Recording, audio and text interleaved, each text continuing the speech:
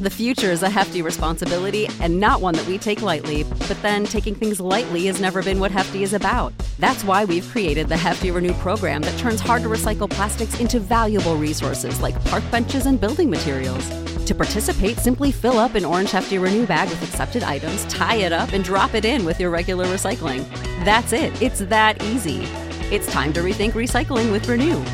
Particular valued resources may vary by geography. More info available at heftyrenew.com. Save big on brunch for mom, all in the Kroger app. Get 16-ounce packs of flavorful Angus 90% lean ground sirloin for $4.99 each with a digital coupon. Then buy 2, get 2 free on 12 packs of delicious Coca-Cola, Pepsi, or 7-Up, all with your card. Shop these deals at your local Kroger today, or tap the screen now to download the Kroger app to save big today. Kroger, fresh for everyone. Prices and product availability subject to change. Restrictions apply. See site for details. I am professional wrestler Chris Rex, and if you're hearing my voice, that means you're listening to the Bear of Texas podcast. What is up, my beautiful people? This is Alex Alcazaz, aka the Bear of Texas, and this is Into the Net FC. I am proud to welcome back another unique soccer genius, ladies and gentlemen, Mr. Rod Angeles. Rod, welcome back, brother. Thank you very much for having me back again.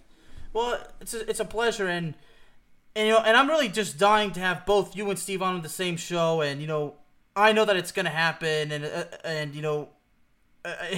it's just good to have passionate guys on the show, and you're just another one of those unique individuals. I mean, much like Steve, you're a certified grade A soccer genius. Thank you. So the dire situation in our case involves Manchester United because we went from going down 2-0 against Atalanta to being absolutely decimated at home against Liverpool. It was ridiculous. And you know what? Okay, so let's rewind that back. So Atalanta was really good. They came back. And then Leicester City happened. We saw what happened there. It was a good fight. I thought it was a good fight. Even though they didn't come out with the points in the end. It was a good fight. You saw a lot of spirit. So I'm like, okay, there's spirit in the locker room. Paul Scholes kind of went on TV for Sky, and he said prior to Liverpool, he said if Solskjaer puts the same formation, the same tactics, the same plan, we're going to get buried. And he was right. He was on point. There were a lot of United fans who was against Paul saying those words prior to the match. But you clearly see what happened. Klopp knew what he was going to do. There was no change. And from Atalanta to Leicester City, you see the same tactics. Again, like I said when I was here prior to the podcast before, I always compare Solskjaer to a basketball coach. He's there to manage. He's there to manage stars that should be in that good level, But other than that, and I said this too also on social media, that everywhere, even from my Twitter handle to Facebook, some people I responded to in Twitter saying that I think this is the peak of Ollie. I mean, nothing against Ollie, but I think this is his peak. This is where he can go. There's guys who can build and create, but can never take it to the next level. And I think this is where he is at now. I agree. I think he's basically hit the peak, and it's a shame too because Ole Gunnar Solskjaer, I respect him, and I'll never forget 1999, but he did his best. I mean, I'm not going to deny the fact that he did his best, and ultimately things, got stale, and he went into a desperate mode, and he tried his best, and things just did not work. It's not that players hate him or like they obviously are no longer. I don't want to say they don't trust him, but they still trust him, but don't trust him. Like they're like they still respect him, but like this is like, look, dude, we just need another guy. That's it. But of course, some member of Cowboy Nation decided to compare Ole Gunnar Solskjaer to Jason Garrett, I'm like, okay, this is one reason why the Cowboys Nation is a freaking laughingstock. Guys, first of all, comparing a soccer manager to an NFL coach because it's not even close. Ole Gunnar Solskjaer actually took Manchester United to a championship final. Jason Garrett never took the Cowboys really anywhere. Yeah. So, and that's why I think it's easier to compare those guys to basketball coaches. Yeah. That's why I always compare them. Yeah. Because they're more of a player-run, sport. In American football, it's not. You got to have a complete team. Mm-hmm. With football, European football or world football, you can get away with sometimes. Like look at Pochettino. He's going to ride that PSG bus. He's going to rely on all those talent. Like a basketball coach sometimes does. Yeah. That's why I always compare Solskjaer to a basketball coach.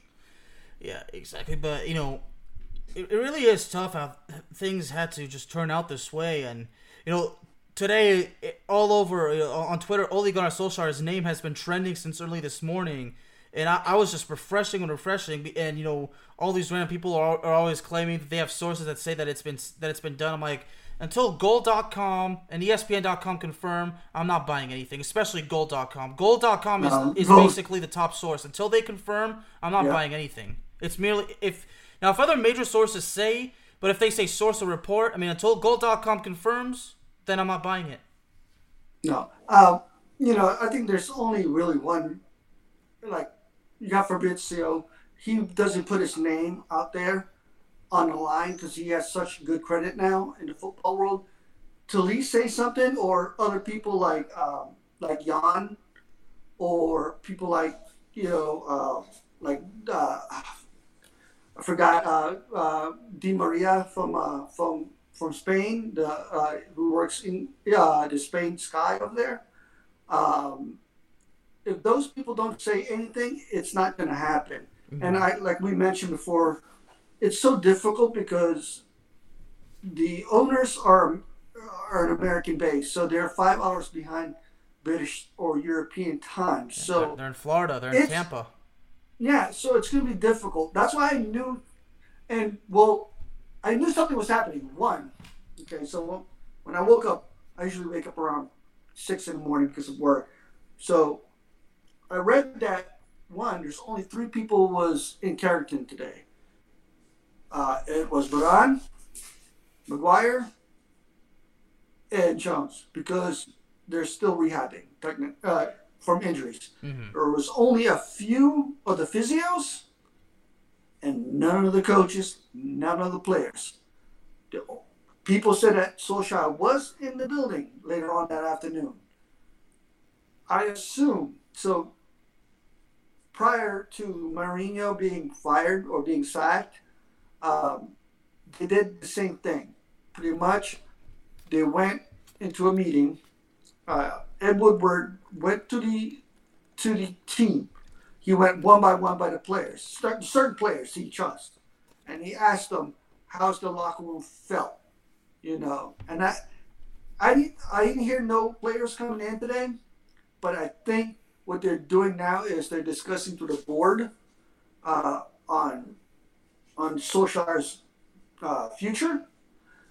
And I heard it's 50-50. And I think that's why they didn't pull the trigger. I heard that Fergie's still backing him up. I heard certain people in the club are still backing him up, and the others are not. So it's interesting. The 3 people that's going to be, besides the Glazers, are going to be spearheading this. I think the big decision is going to be John Montague, Ed Woodward, and Fergie. And I think they need to all be in the same view on what's going to happen. And I think that's usually what they did today. And I knew it's not going to happen today, but expect if they fail this week's Champions League match, and 2, if they fail against Tottenham, that's going to be the trigger. It'll be tough. I think because it hasn't happened yet, I don't think he's probably won't get sacked. Unless they decide to do it tomorrow, which they're still talking. in my opinion, it would be better to sack him, not because of things of what happened lately. I mean, all that. But at the same time, Ole is under so much pressure. Like, he's in this sort of mode where he's not sure. He's doing something, but he's not sure if he's doing it right. Like, he's trying to do something because he doesn't know what can be done. Like, you could just tell, like, he's just refusing to throw in the towel. He's trying to do something. So it would be better if he was sacked. It would be better for the players, for the team, and honestly for Ole, because I always say this as a sports writer: when things go bad, it's time for a fresh start. So we can give Ole, and out of respect, I'm sure also if they decide to sack him, they're going to negotiate, what to pay him, to avoid, legal action or legal arbitration or this, court stuff. But in my opinion, it would be better if he was fired. But the question is, who would take over? That's been we'll get to that next. Number one, we'll start off. Okay, Zinedine Zidane. Even though he's linked with it, no, he's not. He's not. I mean, I think he's already confirmed it. He's not interested. He's already made it crystal clear. He's after the job of the French national team. So, yeah, Zidane is totally like it's not gonna happen. No, I agree. I 100% agree. Unless there's a miracle that Cristiano really sits down and calls him personally and say, hey, I think you're a guy, and Zidane kind of listens to Cristiano, I don't think Zidane's going to change his mind. I don't think, one, he doesn't want to manage right now. Two, I think he's just buying this time for his options. One, for France. Two, if he does want to go back to professional football, he wants to make sure the club is stable. Because I don't think he wants to go to a project like United. United's maybe 2 more years away from being a good, solid club. You know what I'm saying? 100%. Like, because Zidane made that mistake when he went back to Real Madrid. And I always tell people, look, it's not Zidane's fault that Real Madrid stayed bad after he came back, because he came back to clean up a mess that he did not make. Okay, Florentino, I mean, you can't just place the blame solely on Florentino Perez, but the bottom line is, it doesn't matter who's to blame. The bottom line is Zidane came in to clean up a mess that he never made, and that's not fair. And Zidane knows he's not going to make that mistake again. And you're right, Cristiano Ronaldo is certainly the guy that would sit down and try to talk to him. And then some people suggest, well, Pogba would probably do it too, maybe Martial and Varane, because they're all Frenchmen. But I'm sure that those guys, they'll say, well, if he wants to manage the national team, we better keep our mouth shut, because we want him to take over the national team. But in my opinion, now if Ronaldo said, why don't you take over on a temporary basis and then take the national team, then okay, fine. But I don't think Zidane would accept a temporary basis. I mean, if he did, I'd be surprised. But yeah, Zidane is, we could rule him out. He already made it clear he has no intention of taking him a domestic managerial position. He wants the job for France. So that being said, there's Antonio Conte, which obviously is basically linked as the top runner. But there's also a guy I think that could take over, and that would be Darren Fletcher, who is currently the technical director of Manchester United. I think if he takes over, it's going to be on a temporary basis. I think that would probably be a good thing. His name's been floated as the caretaker right now. Yeah. They said he is going to be the caretaker. I think it's either him or Michael Carrick. It's going to be one of them. It's going to be the caretakers. And I think it's best to really have a caretaker, because I don't think it's going to be fair for Conte to come in unless it has a big impact like Tuchel did for Chelsea right in the middle of the season. But Chelsea was just basically a player or two away. Mendy was one of them, because they needed to secure that goalkeeper part last year for Chelsea.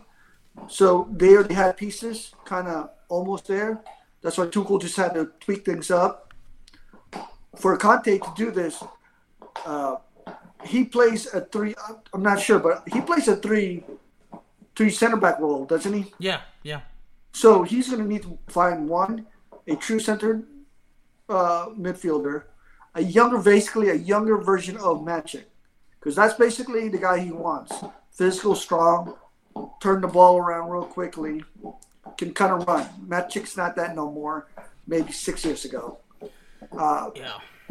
2, he's going to have to depend on Maguire to handle that.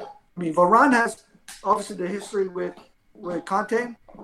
I think Shaw is a great that role in the center back and maybe in the left side.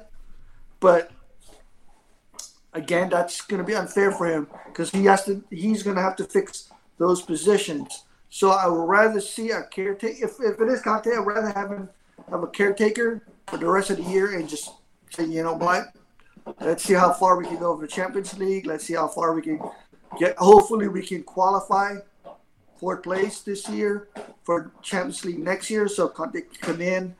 Hopefully we can get some people for him.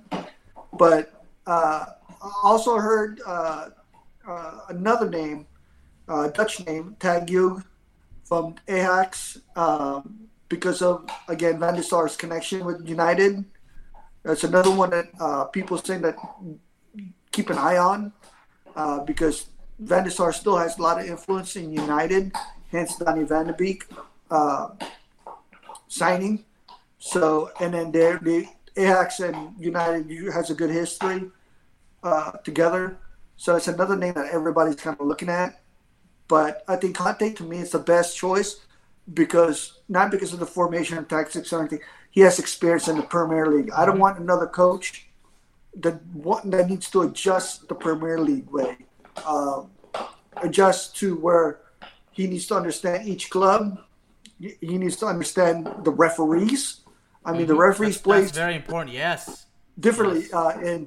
In Italy, it's different because they're a little slower, so the refs will call more fouls.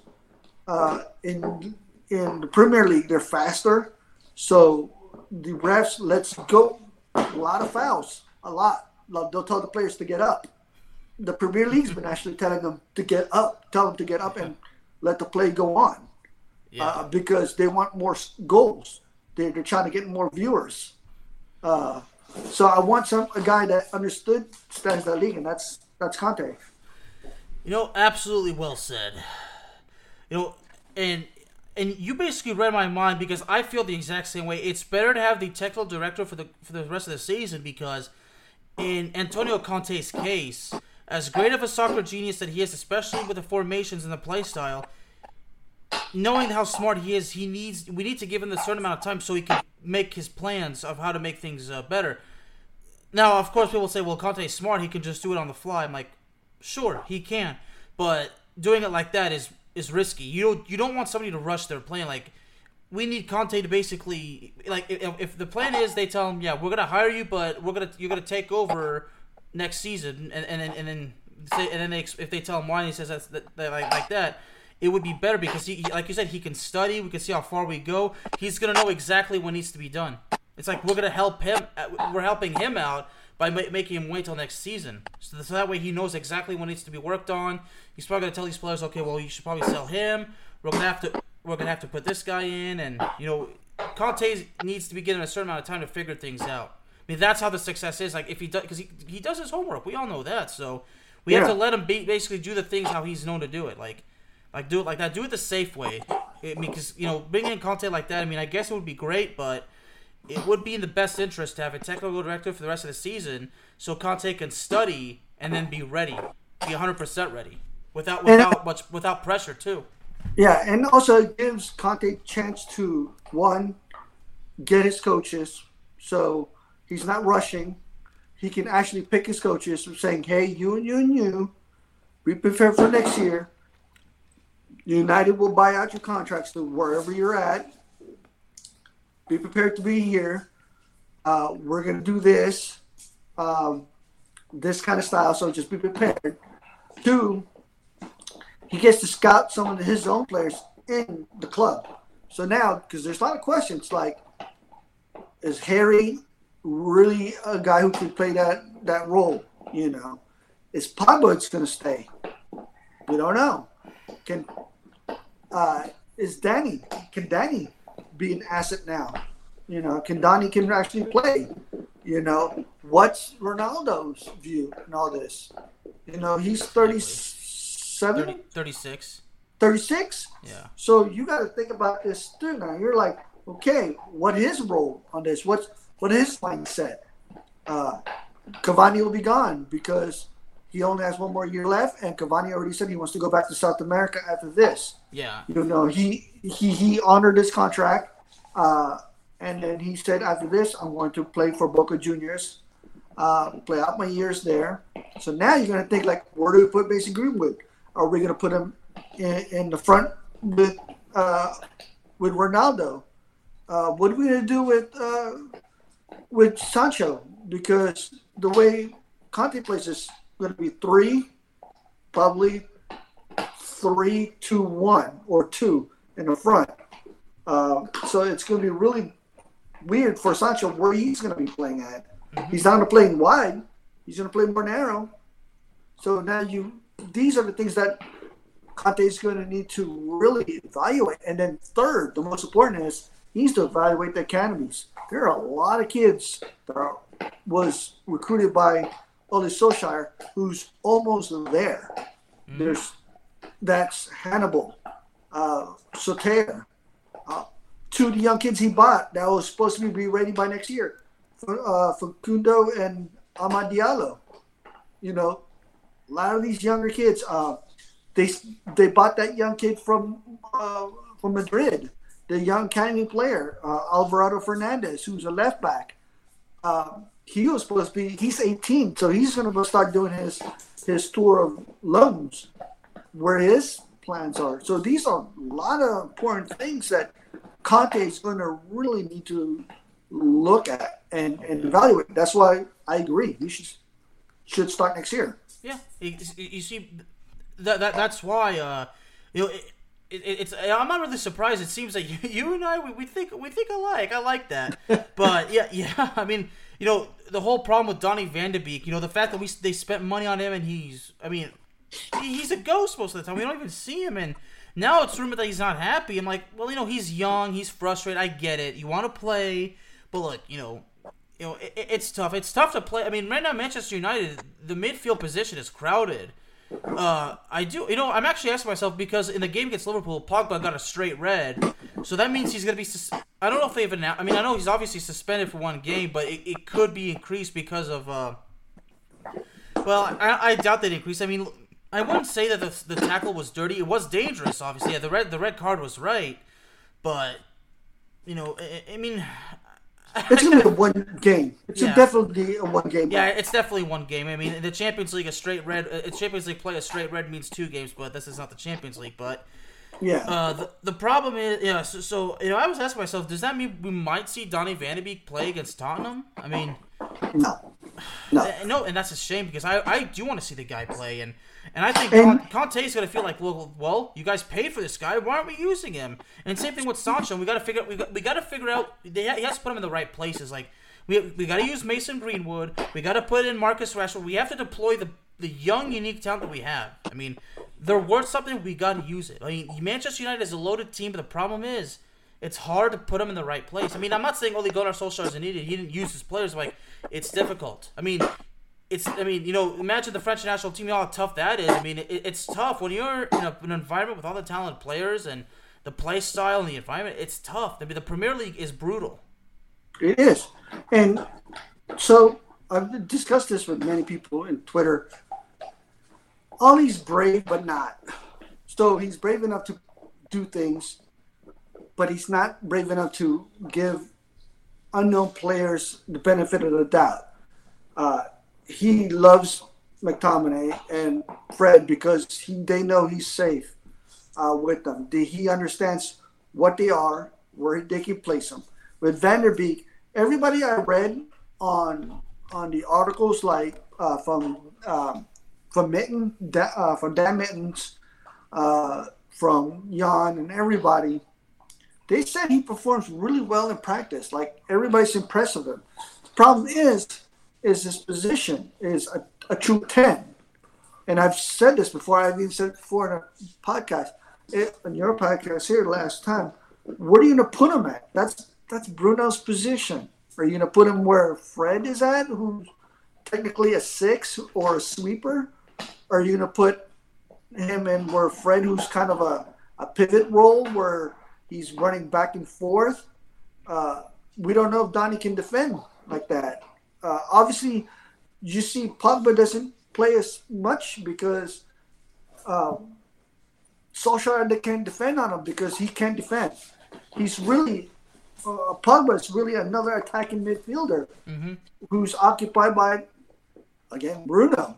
So that's your problem. See, I mean, it's not that Pogba can't defend. His play style is just not defensive. Not every midfielder has the special gift of being dominant on the attack and on the defense. Pogba is great with dribbling and passes. I mean, we see that with France. I mean, that's just the player that Pogba is.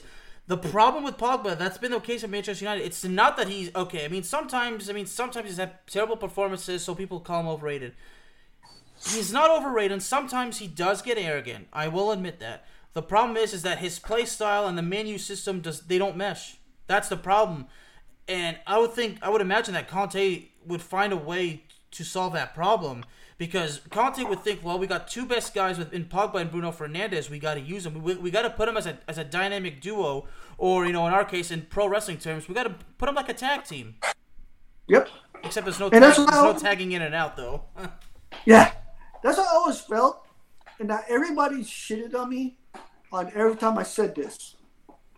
I like how Solskjaer put Pogba on the left side and put only two strikers on the front. Now, everybody go, oh, that's so stupid. Why?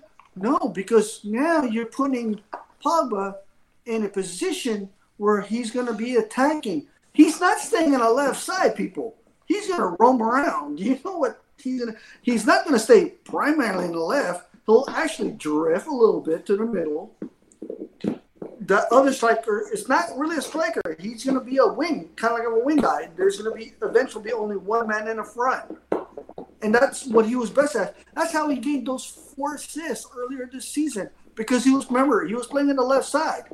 He was more in the attacking side.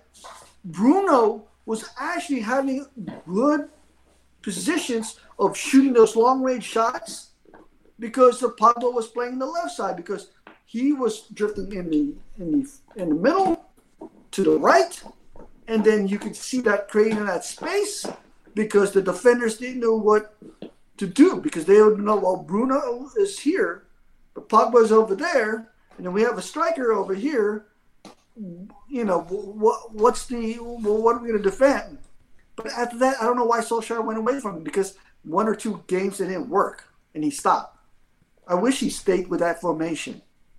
It's like you said, he's not the bravest guy. No. I would not call Ole Gunnar Solskjaer a coward. He's not a coward.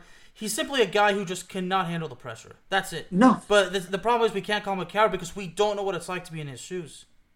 So it would be hypocritical to call him a coward or like that. I respect Ole, but it's obvious the man can't handle the pressure, and he thinks he can, but we all know he can't. There's 5 traditional clubs in the world that are high profile, and it's difficult. There's Madrid, Barcelona, Juventus, Manchester United, and then maybe you can throw in one more club in there, maybe PSG now these days, or Man City. Or Chelsea, maybe. Yeah, and Chelsea, maybe. Yeah, those high-pressure jobs, man, it's constantly nitpicking. You can have 2 or 3 good matches, then you get this one bad one. Mm-hmm. Everybody remembers only the bad one. That's what's bothering me, because people are just shitting all over Ole Gunnar Solskjaer. I get it. We suffered two of the worst losses in Manchester United history were under Solskjaer's leadership. The 6-1 home loss to Tottenham last season, and the recent 5-0 against Liverpool. Yep. That's the and I get laughed at. I'm like, the problem is everybody wants to focus so much more on the negative stuff. Look, Solskjaer has there's a lot of great things he's done, and there's very few bad things. Okay. As far as the results go, I get it. We didn't win the Europa League. We didn't win the Europa League championship. But we made it to the final when nobody thought we would. Okay. Yeah. I mean, I don't want to shit on Manchester City, but Manchester City has well over $1 billion worth of talent and couldn't win the Champions League title. And Manchester City has struggled, and that's been for Manchester City. That's been like that for like several years. So why is everybody shitting on Manchester United but not criticizing Manchester City for having well over $1 billion worth of talent for like the past 4 or 5 years or so, and then failing to win the Champions League? I mean, yeah, well, Manchester United's got talent, but not on the level of Manchester City. Well, Manchester United, they're like the Yankees. You either like them or you don't. Or you don't, yeah. That's the fact. And that's how it is. It's never going to change. Madrid's the same way. And Barcelona's the same way. You like them or you don't. You don't, and as far as Barcelona, Manchester United goes, I mean, in our case, they're kind of like our NFL teams. Used to be extremely good, but now look at them. Yeah. I mean, well, in your case, the 49ers made the Super Bowl just a few years ago. I mean, I hate to bring that up, but I mean, my case, dude, my Cowboys haven't done anything since 1995. I mean, Manchester United, their last major title win was in 2017. 2013. Well, yeah, that was their last EPL title. They won the Europa League in 2017, and their last Champions League title was in 2008. Although they did make 2 more finals, but lost them both to Barcelona, which was heartbreaking. But overall, the future of Manchester United is cloudy, and it is. It's very cloudy. The first, I mean, I don't know. I mean, as far as the future changing, I mean, we won't know until like there's a decision on whether Ole is in or out. Is in or out. That's it. Yeah, it is, and I think it won't happen. Like I said, you're gonna have to wait these last 2 games because they don't. And another thing I read somewhere, I forgot where on Twitter, but the board itself, John Montague, Woodward, the Glazer, one of the Glazer brothers, and Fergie, and I forgot who else is one more person who's in the board. But they don't want to do a knee reaction jerk again like they did with Mourinho, where Mourinho got buried in that one game against Liverpool, and they right away sacked him, because the pressure of people, and the players. They don't want to do that. They're going to take their time. I think watch the last 2 games, take the temperature. If the players start to say, you know what, we love him, but he can't do it, that's when they're going to pull the trigger. And I think it's going to be these 2 games. I'm guaranteeing you. It's going to be these 2 games. I mean, and speaking of these 2 games, I mean, the next 2 EPL games on the road against Tottenham and Manchester City at home. Yeah, and then you know what the sucky part is? It's the hardest of the month or the 10 stretch games of the year. We won't have the rest of the year is going to be tough, but it's not going to be as tough as this. And it would suck if he does get sacked, and then let's just say Conte does take over, and the hard road is kind of like almost gone. And then if Conte can get us to at least round 16, everybody be like happy. Imagine that. And then let's just say out of the blue, Conte wins us an FA Cup. Oh my God. It's like, it sucks for Ole, but, just imagine that happening. I mean, no matter what, Ole's always going to be in the hearts of Manchester United fans because, I mean, God knows how many times I've had to remind a lot of Man U supporters, hey, if it wasn't for Ole, we wouldn't have won the title in 1999. No. And Gary Neville said it best. Who would have thought that 20, 30 years that we've been burying Ole like this, club legend. Yeah. A person who loves the club through and through, But that's a tough job, man. It is. It's tough. It's tough for us to bury Ole. I mean, I'm not going to say burying him. I kind of say burying him is deserved criticism, but like literally like a tirade, like something I would do on my Dallas Cowboys show. I would just say we are critical of Ole but we're still giving him like we're still saying like yeah he like this, but Ole has done good for the team. Like there's it's not like Mourinho. Yeah, it's not like exactly. That's the one thing right there. That's one thing that will prove we're not burying him. Mourinho deserved burial. Did deserve to be buried. I mean, because how he was just the formations. I mean, I get it. Mourinho he doesn't give a damn what anybody says. I mean, I get it. His resume, the list of accomplishments speak for themselves. But look, you know what? Still, if you have a team, I mean, come on, do things correctly. I mean, come on. But yeah, I mean, look, I don't like having to do this to Ole, but in journalism terms, I'm just telling the truth. But at the same time, I'm trying to do it without sounding like I'm burying him. But at the end, it's I think in the end of the day, I can't deny it. I just can't sugarcoat it. That's my thing. I don't do that. And at this point, there's just no point of doing it. You just gotta let it out because it's the God's honest truth. And at the end of the day, I know his ego or his mentality thinks that he can still do it. But at the end of the day, I think that overall he's going to have to, when he does get sacked, he'll sit back and relax and say, you know what, was it justified? Probably. Yeah, and the best thing for him is it sets him free and the team. Like, it gives him a fresh start. Like, he can go home. I'm sure, like, if they sack him, they'll negotiate, a buyout because they know that, like that, because to show that there's no hard feelings. Exactly. So that the team knows that we're sacking you, but we're not going to bury you. Like there's no hard feelings. Like, we're always going to respect you, and if you ever want a job, like, like in the correspondence, like a job, like, Ole should definitely work in Man U again, but maybe not as a manager, or if Ole gets a job elsewhere, I would say, well, he definitely deserves a chance elsewhere. Actually, I'd imagine he'd probably get a job in his homeland of Norway. Actually, that's what I was about to say. I heard rumors that saying that if he does get sacked, he might get the Norwegian job. Yeah, and imagine that he gets to coach Holland. Yeah, I mean, Ole's got great connections, so yeah, I mean, Ole's gonna be fine no matter what. Yeah. And if he gets sacked, it's good for him because he has a fresh start, and he deserves it no matter what's happened. So it might sound like we did bury Ole. I wouldn't say we buried him. We just and I wouldn't say, I mean, criticize, but we didn't go into a full on traditional criticize mode. Like we didn't go on an angry like tirade like I do on my show, how those other pundits do. Like we kind of kept it cool. Yeah. And I think that's the reason why we understand. It's writing on the wall. Yeah, it's writing on the wall, but that's why I said it's in the best interest in both Manchester United and Ole to leave. Like, a burial would be, it's simply just in the best interest of Manchester United to fire him. Like, I would not mention anything positive about Ole. That's burying him. Yeah. Exactly. And I guess we can move on from this, but before we move on to this, I just want to say he cleaned up all the mess from Mourinho. Yeah. He cleaned it up. Oh, yeah.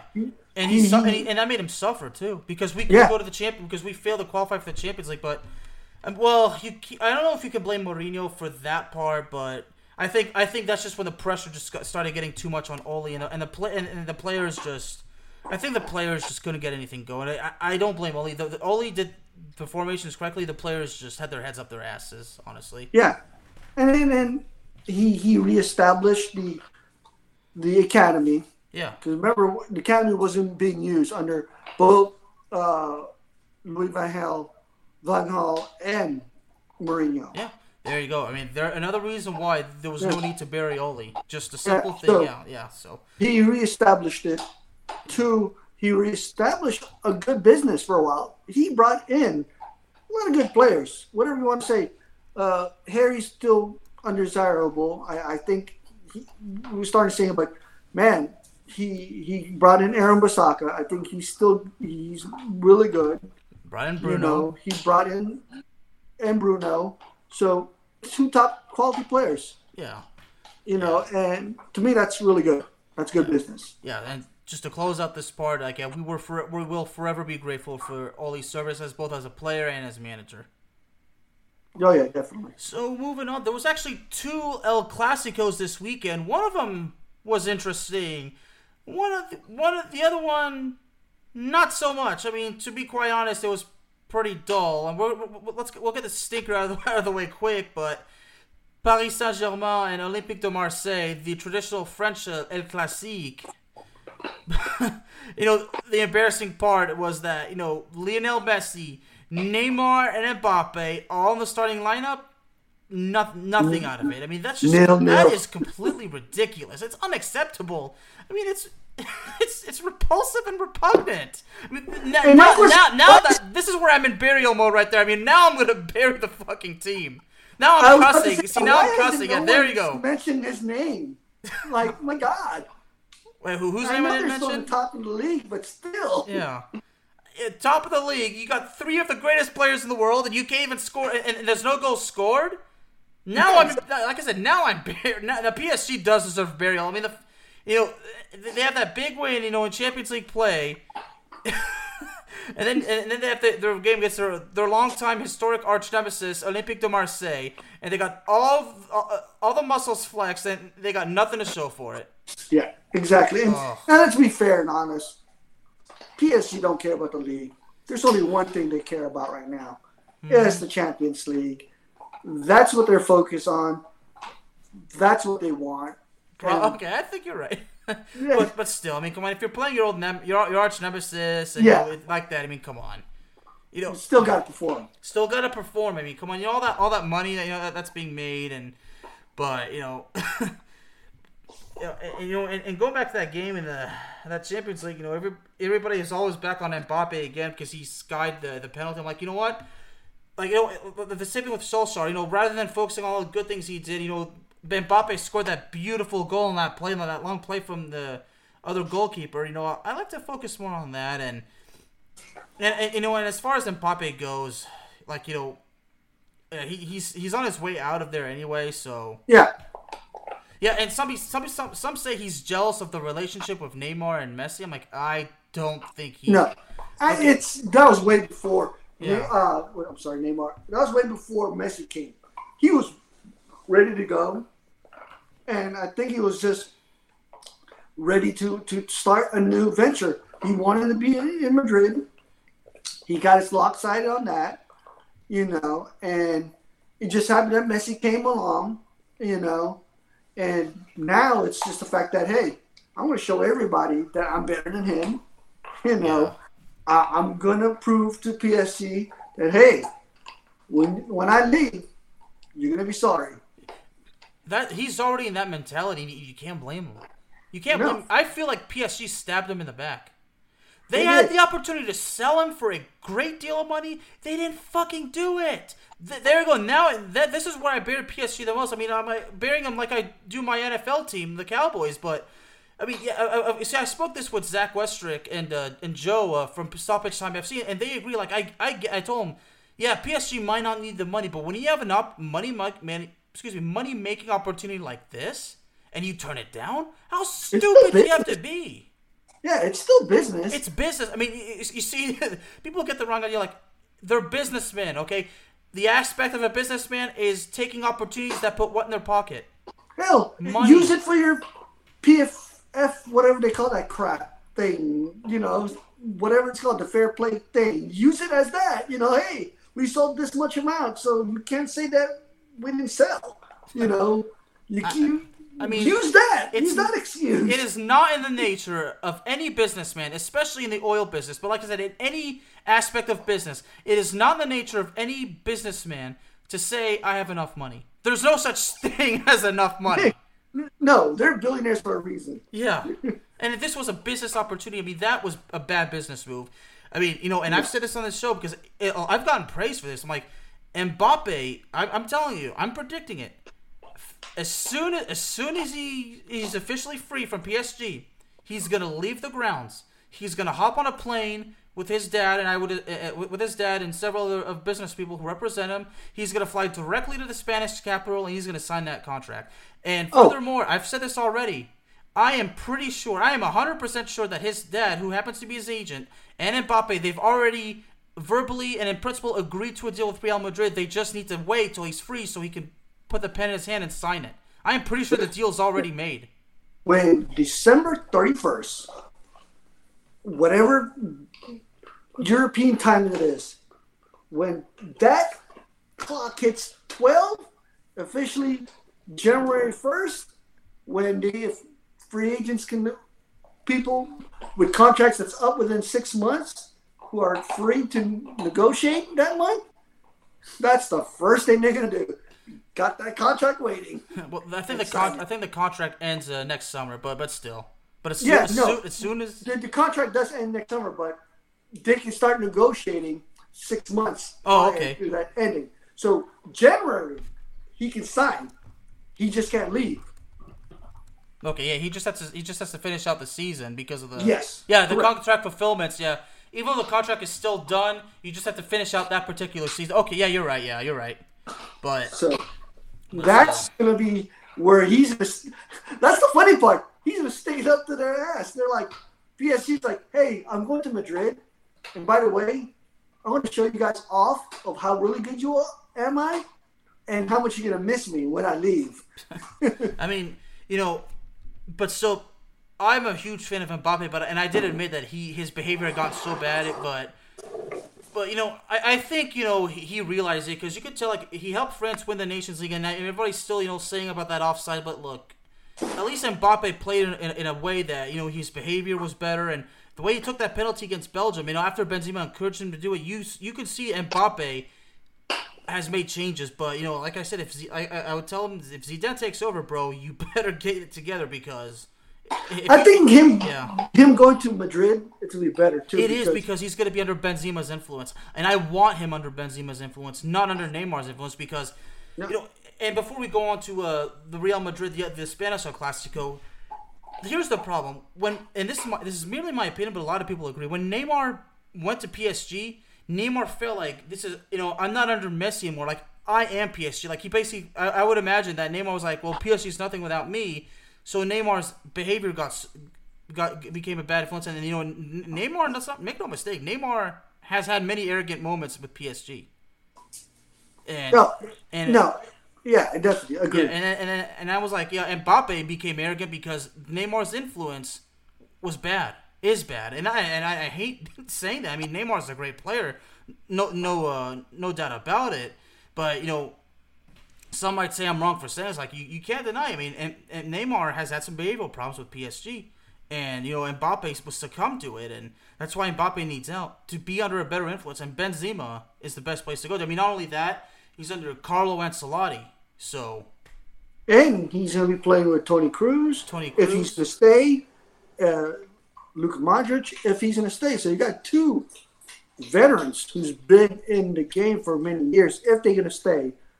For many, he could soak that up, and then he get players like, Vinny Jr., who's kind of the same as age. Rodrigo. Get Rodrigo. So and Alaba. Alaba is kind of in their age, but Alaba seems like he's more mature than those guys. You know what I'm saying? So he gets that maturity with him. So there's guys going to be there who's going to be mature enough to kind of handle him. I mean, he's going to be under Carlo Ancelotti, and we know Carlo Ancelotti pretty freaking well.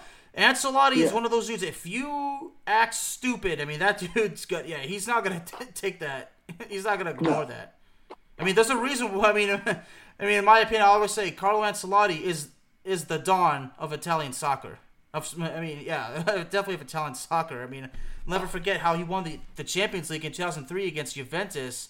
In that penalty shootout. I'll never forget that. And Juventus was heavily favored, and AC Milan just, humiliated them. But, I mean, I just think, Carlo Ancelotti, I guess I call him the Don. It's not only because of his unique soccer knowledge, but he just has a swagger. Well, that and he understands his players. Yeah. And I've spoken this also in the group, in the Facebook group. Like, the first two games I was watching Madrid this year, and I said the same thing. I was like, my God, Vinny Jr. looks different this year. He looks more free. Mm-hmm. If you remember that Carlos can do those things, like James Rodriguez, James, when he was under him, he felt more free. He was playing better. He can tap in those kind of players. He's letting Vinny play Vinny style. Mm-hmm. Like, whatever you're doing, bro, just keep doing it. But keep in your line. Keeping the same thing, but man, he looks different, and I think he's He's and Rodrigo too. He's playing really well with Madrid. Yeah, it's something much similar to Zidane. I mean, Zidane did let the players freely. It's just that both the players and Zidane were just under the pressure from the, from the Madrid front office, I think. So they were all in it together. I mean, there was never a time where the players did not trust Zidane. I mean, Zidane is a guy that they looked up to, and Ancelotti is the same way. But Ancelotti, lets the players do their thing, and I think Ancelotti and Zidane, they work with their players. That's why Zidane won 3 titles in a row. He works with the players. He built the formations with his players, and it's never been proven. But Zidane, I mean, there's nothing wrong with asking your players, does this work for you guys? Are you guys comfortable with this? It's a team effort. I mean, there's nothing wrong with asking your players to help you build a formation because you guys are all in this. It's teamwork. No, and they're the one on the pitch. Yeah. So they understand it more. Yeah. So yeah. But now going to the El Clasico, excuse me, I said this when I recapped the Champions League match day 3. I said I do not care how terrible Barcelona is, the state of the team. They're not going to let Los Blancos stroll into their turf and then just wreak havoc on them just like that. Technically, Real Madrid did, but the scoreboard kind of tells a different story. I mean, I didn't think Madrid was going to win like 5-0. No, and everybody said it was kind of boring. I did. I found it very fascinating because I guess I was looking at on the side of Barcelona, not much of Madrid, because I know Madrid was good and established. I know that Koeman was going to put a lot of the younger kids in there, and he did. And I was very fascinated in how well they worked, even though they didn't find the results. If you watch the game itself, like you watch the game, like if you saw, I know the stats didn't show. Gavi didn't have the greatest game, but you see him getting confidence. You see Ansu Fati, man, that good pass. The bypass to Fati to Sergio Dest, the one he missed, that was such a good pass from Fati because he had to. That was a split-second touch that he had to redirect. That is really damn good. That's really athletic, and you see those little things. Frankie De Jong is starting to looking good now. He's starting to looking like he's getting comfortable in that system of Koeman, and I think that. If he weathers the season, I think Koeman can actually do something next year once everybody kind of calms down or relax about the Messi issue. You know what I'm saying? Because he took the brunt of that. Barcelona can kind of pick up their mojo again. Like, it'll probably be a year or two before Barcelona can make a huge transfer because of the financial issues. Mm-hmm. But, yeah, I mean, they got to forget about Messi. Okay, use the young players, and what you just said is 100% spot on. When I think of Gavi, I'm like, sometimes I just ask myself, are we sure this dude is 17 years old? Because he doesn't play like he's 17. I didn't know his age till that day. He is 17 years old, and he played in the Nations League final against France. I mean, the future of Spain. Spain. We all know Spain's always been dominant on the midfield position, much like France. People ask, some people say France has always been overall better or Spain is like. I don't think France or Spain are better than each other as far as the midfield goes. They both play the midfielder in the midfield position. They set them up in their own unique and dominant way. Like, it's hard to tell exactly what's different, but there's just that difference there. You can see it, but it's just unexplainable. But that's what makes it unique. But, and Gavi starting in a final. I mean, if everybody says the Nations League is worthless, like, look, if this is about a title, if there's a title on the line, it's not worthless. So you have a 17-year-old kid in a final, against one of the best, other national teams in the world, France, okay, and he plays great. I mean, Gavi was, I'm gonna tell you, when I saw him playing against Pogba, you could just tell that, he and Pogba were just like really like, having all that respect for each other, and Pogba, told him after the game, keep it up, you're dominant, there's that respect. I mean, Gavi just has a future. I mean, Gavi could be the Zidane of Spain for all I know. I mean, he could be. Yeah. Big, I mean, I don't want to disrespect the likes. I don't want to disrespect Andres Iniesta, but Gavi has the potential of possibly being the greatest Spanish midfielder of all time. He has that potential. Like I said, his numbers didn't reflect it, that game. And my God, he's going against Cruz and Modric. So, it's a 17-year-old kid going against like veterans who started playing who were playing at the professional level when this kid was a baby. Yeah, exactly. So it's not a fair assessment. Yeah. But it was a good assessment. You know what I'm saying? So I think he had only like 15 good passes or something, like positive 5, whatever it was. But overall, he stood up his ground. He got a couple of the physical touches from the midfield. He looked good. He really did. And like I said, if they can develop him, they can. And Ansu Fati, man, I'm so like man, it's like this kid can do many things. There's a reason why they get. It wasn't the club who gave him that attention. It was the players who gave him that attention. Oh, yeah. They said, you can be the next guy. And he can. He gets stronger as he goes on physically. I'm talking about physical stature. And he'll get stronger. He can take those physical bumps in the boxes, him while dribbling. But kid's so fast. Kid got a good touch.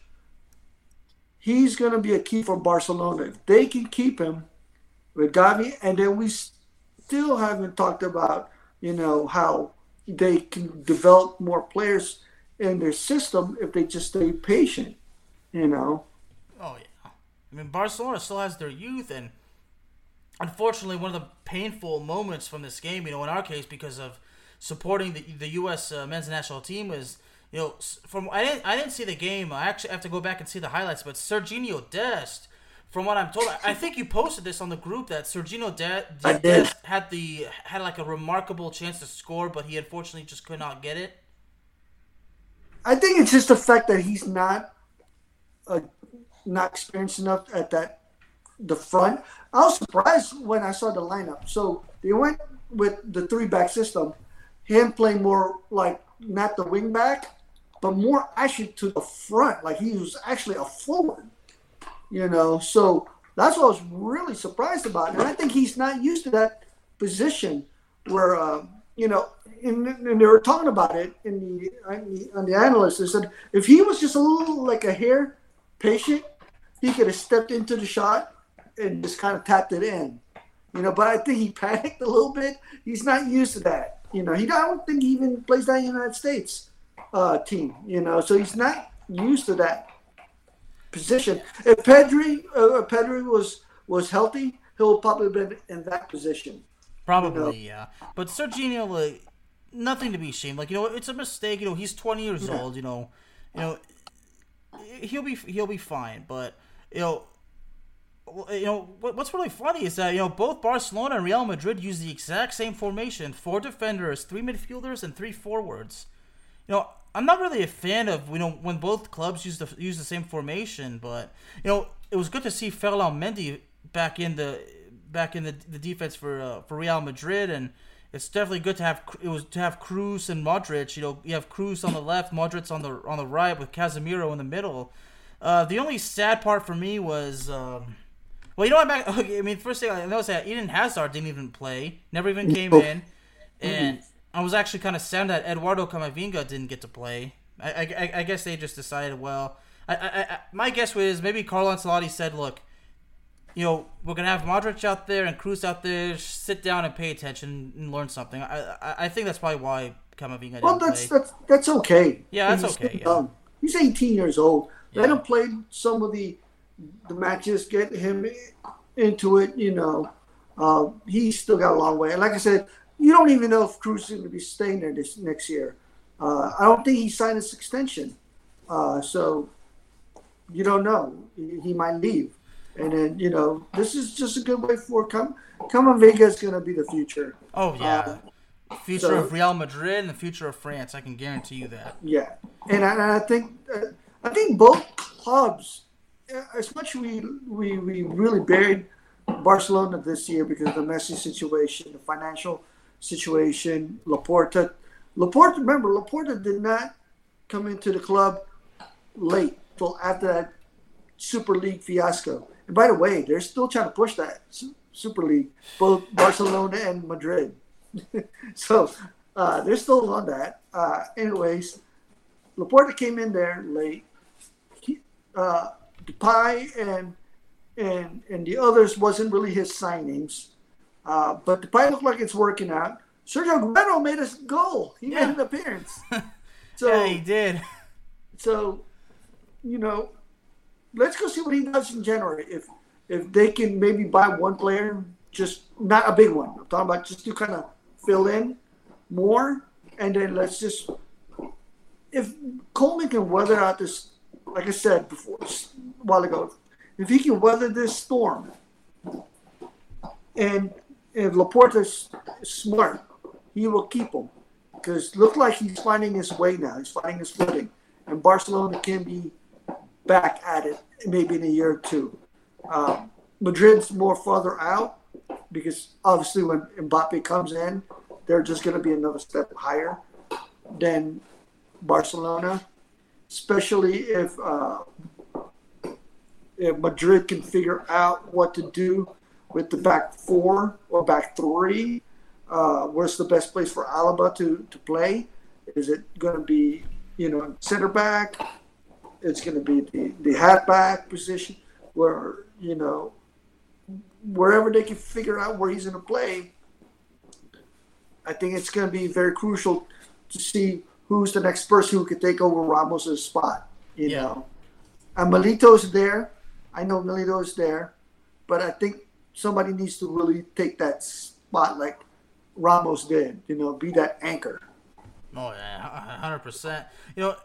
And last thing, a couple things I want to say, of Barcelona, in my case, the French national team, Samuel Umtiti actually, he didn't start, but he was actually on the bench. Like, I'm like, for the longest time, I haven't even seen his name, like, on the freaking game card. I was like, wow. Umtiti, he's had, I think he suffered a major knee injury. I mean, I know he's had health problems ever since 2018. Well, I know Barcelona was trying to force him to take a pay cut and just leave. Yeah, and he refused. He refused. They didn't try to force. No, from what yes, there's actually a story from ESPN from 7 days ago. They offered to let him go for free if he wanted, but he told them that he wants to honor his contract. So, and that I respect. But at this point, like if they can sell him to a place where he can play, then I'm all for it. Same thing with Ousmane Dembele, but the problem is, these guys just can't stay healthy. Yeah. And I think that's why Dembele. I think he should have left last year. He should have left last year. He should have took the offer of whatever club was trying to get him last year. 2, now he's not going to get playing time because you got Depay, you got Frankie de Jong, and now Ansu Fati is back healthy and look like he is the guy. Those are going to be the 3 front guys. And Dembele's just going to waste away if he doesn't stay healthy. Is Dembele still hurt at the moment? I think not. Last time I thought he was actually healthy.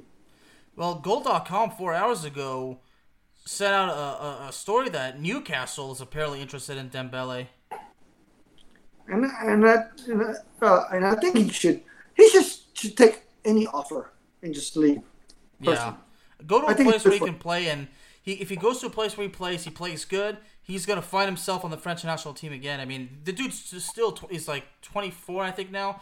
Dembele can still save his career. Dembele is a good goal scorer. Excuse me. And Dem still picks him sometimes for the national team. Sometimes, yeah.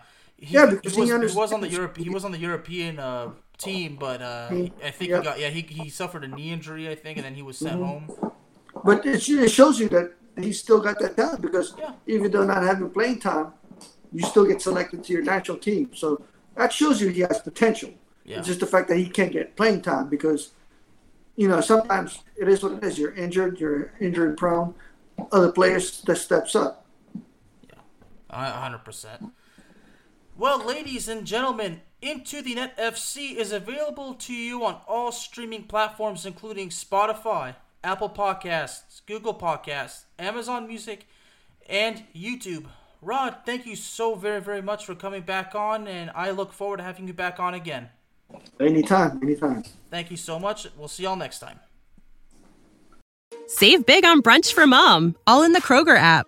Get 16-ounce packs of flavorful Angus 90% lean ground sirloin for $4.99 each with a digital coupon. Then buy 2, get 2 free on 12 packs of delicious Coca-Cola, Pepsi, or 7-Up, all with your card. Shop these deals at your local Kroger today, or tap the screen now to download the Kroger app to save big today. Kroger, fresh for everyone. Prices and product availability subject to change. Restrictions apply. See site for details.